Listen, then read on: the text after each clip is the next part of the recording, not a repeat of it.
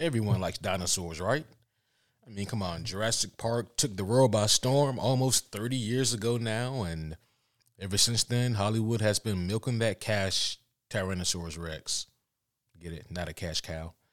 Anywho, for this little Patreon snippet here that you guys are about to hear, the homie Caleb and myself discuss some spoiler-free stuff from the latest Jurassic Park movie, Jurassic World Dominion. This was also another really fun episode.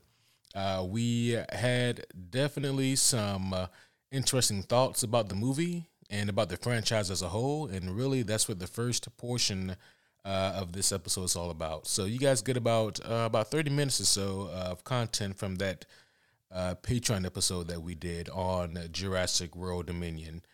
Hopefully you guys enjoyed as much as we did. We had a blast with it. And again, thank you guys for hanging around and for listening in. If you guys like the whole episode, if you guys would like to hear the whole episode, you can go to patreon.com/superherohomies. So you guys get access to this and all of our other cool content. But until next time, I will see you guys later. Enjoy the episode.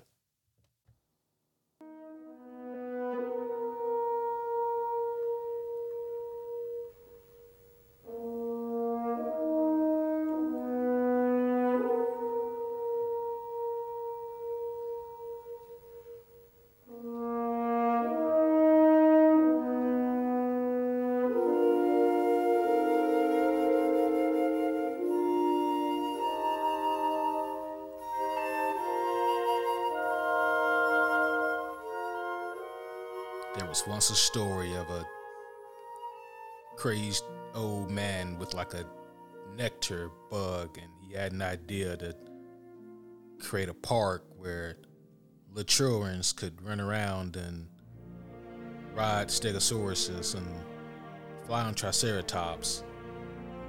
It was a wonderful vision he had.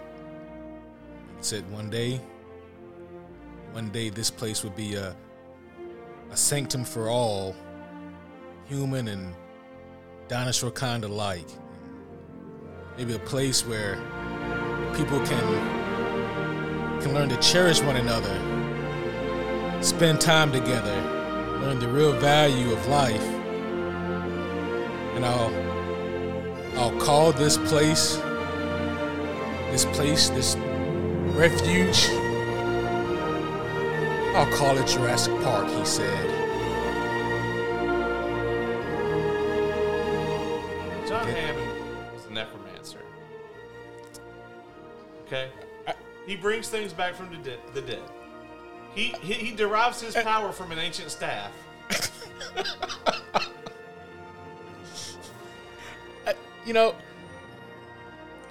It's a matter of perspective. Thank you very much, sir. It is, from a certain point of view. Yeah. This is all his fault. It is. It really is. It really is. Homies, Patreoners, welcome back to a very special episode of the Superhero Homies podcast, the Jurassic Edition. My name is Quentin, and as always, I am here with the Stegosaurus impersonator himself, Caleb. I am Superhero Homie Caleb, and I will not be. You know what? I might do a Stegosaurus impersonation for the intermission. I'll think about it. Yes. We're going to turn this off now after this.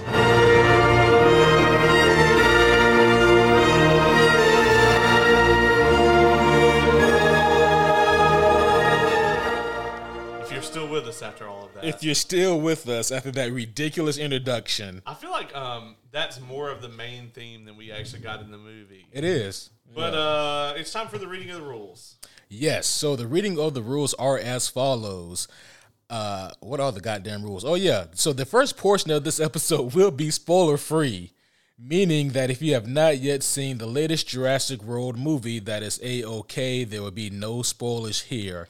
But there will be a pause in the episode about the midway point, in which case you will have the opportunity to pause the episode, because once we resume, the episode will be spoiler-filled. We will give you a notification when we go to the spoiler-filled section. But for now, the episode is spoiler-free. Caleb, thank you for joining me here tonight. Yeah, man. As always, I'm happy to be here. You know, and this is actually a pretty awesome occasion because I'm kind of a big fan of this franchise. And you know, maybe we should start off by kind of talking about the history, you know, of the franchise here. Yeah, because I think everyone would agree that the original Jurassic Park is a classic. Oh, undoubtedly, it is a testament to the power of Hollywood. It is one of the few movies that's considered a classic, but also holds up to this day. I actually watched it Wednesday. I saw the movie yesterday when it came out, but the day before that, I actually just watched the original. And other than the very few times in the movie that they had to use CG, like you know, at the very beginning when they see the brontosaurus, that's a CG shot. Mm-hmm. You never knew it in the '90s because it just looked amazing. But if you watch it in like HD, you're like, that's a CG dinosaur.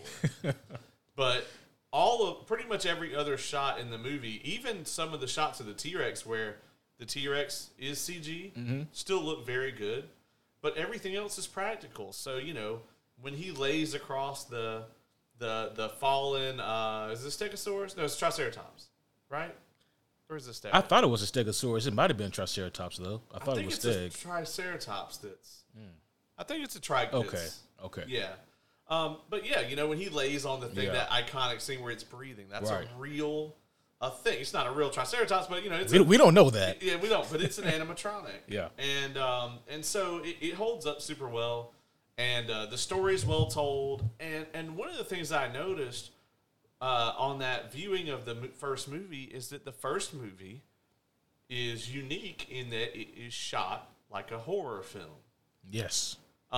It's literally these guys go to this park, and then we have between, you know, when we leave Act 1 and go into Act 2, we have this tonal shift. And from then on, it's shot as a horror film. And I don't think any of the other movies in the franchise ever truly nailed that. No, you're right. And I think to a degree, a part of the problem, especially with the World trilogy, as I'll call them, it's the fact that they kind of start to lean on there being an actual tangible antagonist instead of the environment being the antagonist. Yes. They're definitely more human focused. For instance, a lot of people, people were split on Lost World when it came out, which is Jurassic Park 2. I always loved that movie. I'm a big fan of it even today. As a matter of fact, I think it's a pretty unique movie sequel. It is. But by the time Jurassic Park 3 came out, we were they were behind the times, right? Like, the idea of the standalone sequel was gone in our society. Because that used to be how Hollywood did things. But by the time Jurassic Park 3 came out, they had not gotten the memo that if you're going to do a movie trilogy now, people want a cohesive storyline. They want the individual movies to be fulfilling, but they want a cohesive storyline weaved throughout those movies. And, you know, while there are some really, we don't respect the audience's intelligence at all moments in Jurassic Park 3, I still enjoy it, but I understand that it's bad. But a lot of the reason I think why the box office was not done well and why it was so poorly received is because, once again, they had not got the memo that culture had moved on since The Lost World. And, you know, if you think about the time that movie came out, it's like the same time that, Harry Potter and, Lord of the Rings were... Oh, my gosh, you're right. Right, were coming out. And those were big, you know, they were selling like gangbusters. And, you know, you have these movies that are super interconnected, and they're high budget, and they're supported by Hollywood. And then, you know, Jurassic Park 3 came out, and it was just even though the franchise was aging at that point, it made it look way older than it really was. It did. It did, because I was going to ask you, what year did Jurassic 3 come out in? But, yeah, you just answered that question, because I couldn't remember if it was, the late 90s, or if it was actually at the turn of the new millennium. And that's kind of wild to think about, because, yeah, we got we got some really amazing cutting edge films. So, if I would have asked you to guess what year Jurassic Park 3 came out in, what would you have guessed? My original guess would have honestly been 98. It came out in 2001. Oh my gosh! And yeah, I mean that explains everything. It's like it was 14 years before they made another one, because they Morbius'd themselves. You know, they released a movie that would have been great several years before. I mean, you got to go back further for Morbius, but if you just think about the shift in Hollywood during that time. I mean, the first Lord of the Rings movie came out on VHS. Shit, yeah, it did. Yeah, so that it was a transitionary. Is that the right word?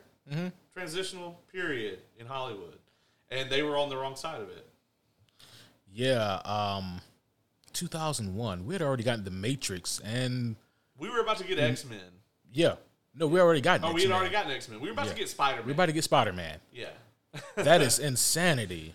Yeah, wow. And so it's no wonder why that movie bombed so hard, because it feels like it should have came out in 98 or somewhere in there. I have a confession to make. I've actually only seen Jurassic 3 twice total, and that was when I was a kid. That's the one that I'm least familiar with, even in comparison to like these new ones. For that one, we don't get the full trio back, do we? No, because Jeff Goldblum, he's not in that. Jeff Goldblum's not in it. So the main cast member that we get back for that one, we get Alan Grant, which is got to be the only reason I like that movie, because he's my favorite character in all of this. And even the actor that plays him, I can't think of his name right now, but is it Sam? It's not Sam Elliott. It's Sam Neill. Sam Neill. Yeah, it's my favorite role that he's. It's kind of like the way I was introduced to him. And we do get a very brief, like, Deus Ex Machina scene at the end of Jurassic Park 3 where Ellie Sadler, like, saves the day miraculously with a cell phone. Yeah. Like, somehow they're in, like, a cage sinking into the mud. Right. And he calls her, and she's able to get the National Guard there, like, before they die. Right. And he's like, they're doing like the Terminator thing where he's holding the phone out of the mud, like, as they sink. Jesus, I forgot about that. Yeah, it's rough. Yeah, that was a rough go. I don't know if you still have it pulled up here. Do you remember who directed that one? Because that was not Spielberg. It definitely wasn't Spielberg. He didn't do the second one either, though. So no, that's true. So Jurassic Park 3. Let's see. It was written by, I don't know any of these people, but it was directed by Joe Johnston. I know that name, but I can't. do too. He did Honey, I Shrunk the Kids. Oh. Wow. Okay, he did Jumanji. Holy shit. And he also directed this little movie called Captain America: The First Avenger. Wait, so he also did The Rocketeer then, didn't he? It's not on the list. Oh, here. okay. Well, this is notable work. Oh, okay. No wonder all of this was good. I was like, wow, this is a great track record. Yeah. He did Jumanji. He did The Page Master. Jesus. He did The Rocketeer. He did The Rocketeer. Yeah. He did Not Safe for Work, and he actually did a couple episodes of the Young Indiana Jones Chronicles. For those of you who are older than I am. So they got the right guy. They did. Yeah. They definitely got the right guy. Yeah. I mean, that's interesting. It was the first film to not be directed by Spielberg, who actually did direct Lost World. I did not know that. Yeah. Oh, shit. Okay. Yeah, it was, it was. And here's the other thing, too, and this might go back into some Game of Thrones territory. It's important to note that The Lost World is where they ran out of Michael Crichton's books. Yeah, that's what I heard. And I have actually, I was actually pretty young when I read The Lost World by Michael Crichton because I loved Jurassic Park and I wanted to read more. I wanted to know more. And the book The Lost World is not very. It's pretty far off from what we get in the movie. They actually have like a chameleon dinosaur that can like camo themselves and like blend in with stuff really well. That's terrifying. Super terrifying, yeah. But that the CG and stuff was not there. Yeah. And so it's probably a good thing in retrospect that they didn't go for that. That's true. It just ends up looking like the Predator. Right. Yeah. It would have been like, how did they not see that there? It's right. all wavy and blurry. Yeah. But then we move on into the Jurassic World franchise 14 years later. And I made this comparison to you off mic. And the more time goes on, I'm just like, I hate that this is such a good comparison. But Jurassic World, in a lot of ways, was following the Star Wars sequel trilogy blueprint to a T. They brought in someone with World to make basically just the first movie, but different, and it lacked a lot of the nuance of the first movie. It was no longer original because it was just the first movie redone. And the first movie did not have anybody running from a T-Rex in high heels. Yeah. That's still one of the craziest things to me in the whole franchise. Not that the dinosaurs exist, but that she ran from that T-Rex in high heels. In high heels. You gotta look good doing it. I mean, we'll get into it.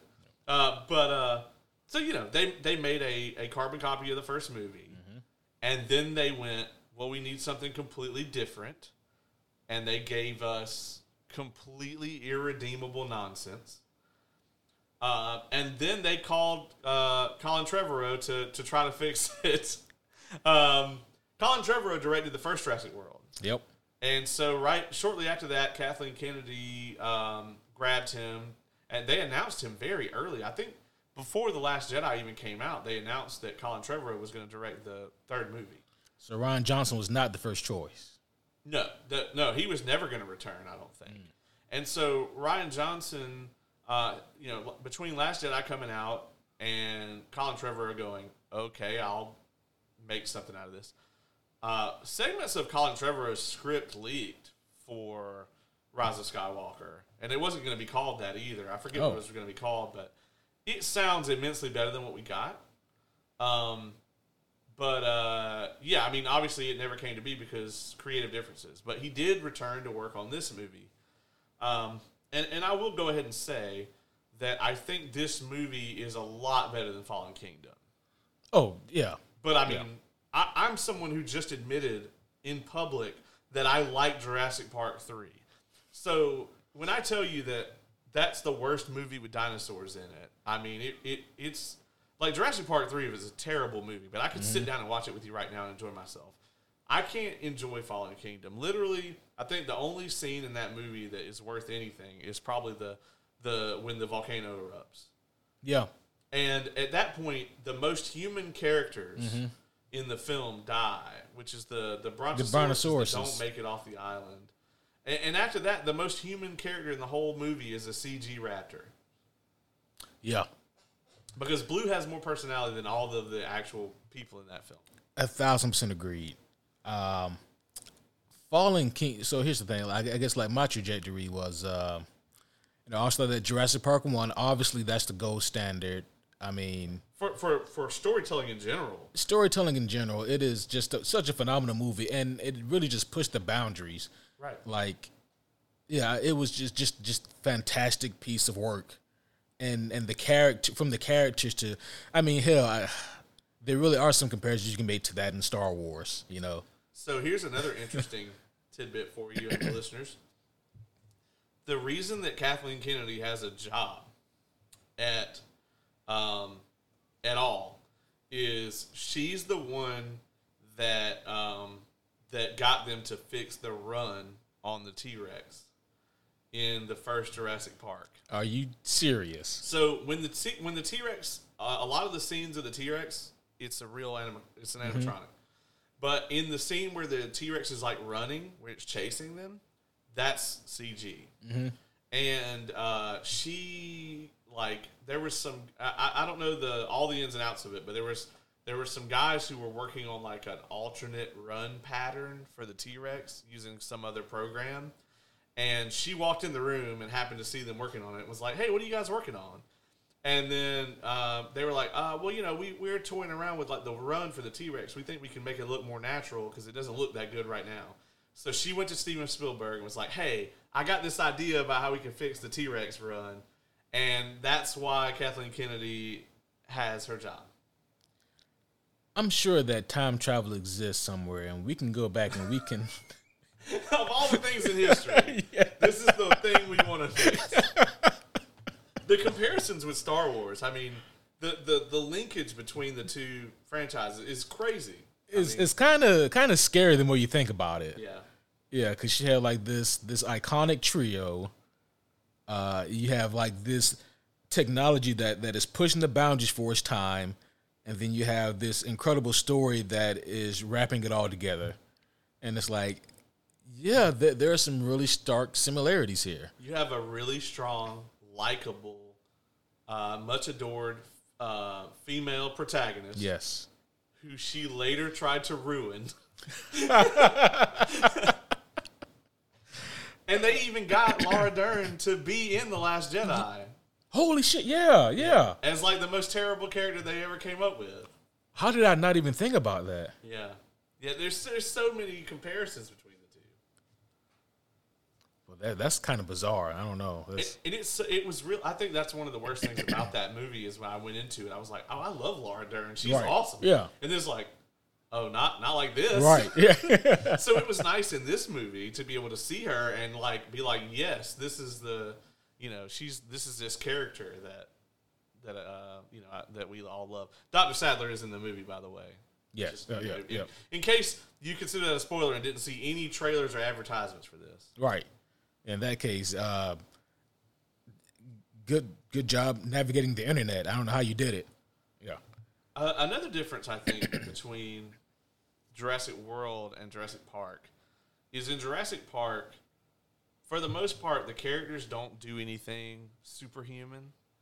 Very true. And maybe that's just an effect of modern cinema, and we live in the age of like Fast and Furious, where like you can fall from space, and like if Vin Diesel drives his car up under you, you live. You know, but like that's another thing in Jurassic World is the main characters, they have like superior strength and speed. Yeah, they're superheroes. Yeah. But you mentioned that about how that's kind of like a modern day thing, but for so many reasons, that's just not an excuse. No, because even back in like 92, was it 92 or 93 when Jurassic Park came out? I want to say it was 93. Yeah. Which is crazy. Yeah. You watch that movie now, and it's like, this came out in 93. Right. And it's just like, it was so ahead of its time. I mean, if you put it next to like The Phantom Menace, which came out in 99. In 99, yeah. If you took like a young person now and were like, which one of these movies came out first? Right. They'd be like, well, the graphics in this one look terrible. So yeah. it had to have been Phantom Menace. Yeah. Yeah.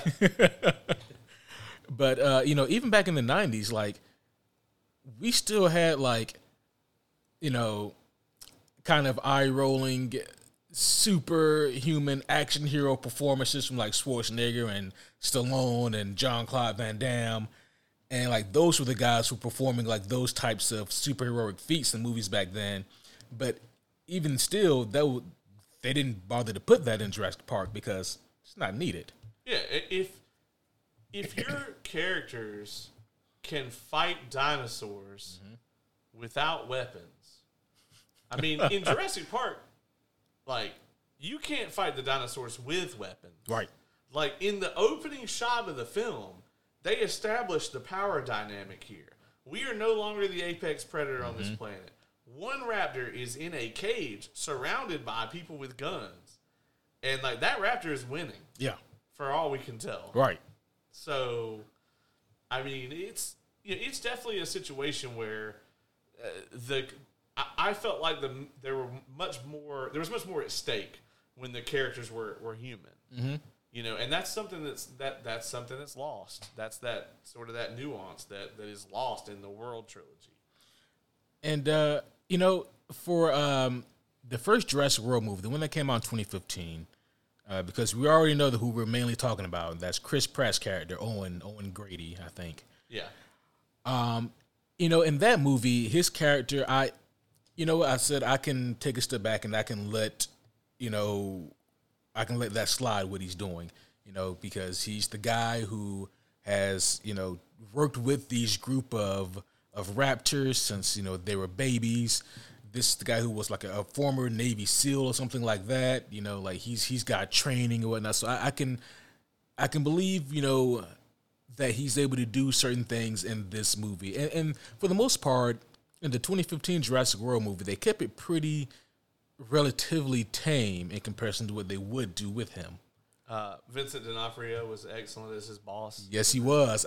Vincent D'Onofrio, he's so good. He can hide in plain sight in a role. And he's a very large person. He's a very large person to do that, too. Yeah. Like, how do you keep doing that? Stop it. But yeah, so it's like, you know, you see what he does in Jurassic World, and you're like, okay, I can buy that. In Fallen Kingdom, we get some things that are a little bit, you know, okay, now we're kind of taking things a little bit overboard a little bit. Yeah, they ran from a volcano and made it. Yes, they did. Yeah. But there's no dodging it, man. And this one in Dominion, I mean, he straight up got superpowers. I don't think he does anything in this one that he doesn't do in the second movie. But the thing about it is, in the second movie, everyone has superpowers. Like the girl, what's her name? Talking about the clone girl? Yeah, Macy. Macy, oh yeah, yeah. So like Macy, Claire, and I want to love Bryce Dallas Howard in everything. Like, I would give it all up for Bryce Dallas Howard. Yes. Like, whatever. Yep. Like, you know, if you're a sugar mama, Bryce Dallas Howard, and you're looking for a sugar baby, like, hit me up. Hey. I'll move out to wherever. Right. I'll be there tomorrow. And I love her acting in, like, everything. I mean, you know, pretty much anything that she's in, I'm a huge fan of it. And I think she's an excellent director. Yeah. Like, I want her to direct a Star Wars trilogy. Another comparison. But it's hard for me to like her. And I think the reason, because her character is so one-dimensional, and I think the reason that it stands out in this movie more than in any of the other movies is because the old characters, like the traditional characters, don't have superpowers. Right. It's like they are themselves from the first movie, and it's like Owen, in this movie, he feels like a fish out of water. It's like he doesn't belong in this movie. I mean, worse than Claire, worse than Macy, because he still does not have a character here. No, he doesn't. And I feel like the closest he had to having a character was in the first movie, in Jurassic World. But, you know, even then, when you look back at it, it wasn't so much that he had a character, but he had an arc. You know, right. He had a plot with Blue. Yeah. And that's really kind of what they used for his character. But, you know, so kind of speaking of that, man, you said that you like Dominion more than Fallen Kingdom. Yes. Correct? Okay. I like all of them more than Fallen Kingdom. Yeah, that is very fair. Let me ask you this. Do you like it more than the 2015 Jurassic World? That's tough. I will say that on the initial viewing, I probably liked World more because I was just so happy there was a Jurassic movie back, right? And we were revisiting the park. And the cool thing about World is, in Jurassic Park, we never got to see the park open. Like, we got to see, like, a preview for a park, and it worked really well in that movie. But in Jurassic World, we got to see, like, okay, if this was really a theme park, and it actually worked, like, what would that look like? And those parts of that movie are fantastic. I think the third act is where that movie really falls off, when they realize, hey, we don't really have anything. And another thing that the World trilogy relies on in every film is they have the random big creature fight at the end that doesn't make a lot of sense. And, you know, again, not to spoil anything, but it's often like this kind of 2-on-1 scenario. Yeah, because in the first one, it was what the It was- Ultra Mega T Rex. Yeah, I used to have the name memorized because it was so ridiculous. Fucking Indominus Rex. Yeah, it's like an unobtainium level. Yeah. Just terrible name. Right. And so yeah, the T Rex, and then he's helped by the water creature, right? In the end, but before that, is the T Rex and a raptor. I think Blue. It's Blue. Yeah, and then they're able to maneuver the Indominus Rex near. Man, oh man, maybe humankind and dinosaurs just aren't meant to live together at the same time. Maybe that's why they never existed at the same time. Who knows? But hey, guys, that's going to be it for this Patreon clip. Hopefully, you guys enjoyed it. And again, if you did, you can get the whole episode at patreon.com/superherohomies. I will see you guys later. And in the meantime, I am going to try to learn how to talk properly. And I'm going to try to recover from this little, whatever this is I have. But, yeah, thank you guys again for listening again. Hopefully you guys enjoyed it. As always, any and all feedback is appreciated. That will be all for this one. But until next time, it is your boy, Superhero Homie Q, signing off. Peace.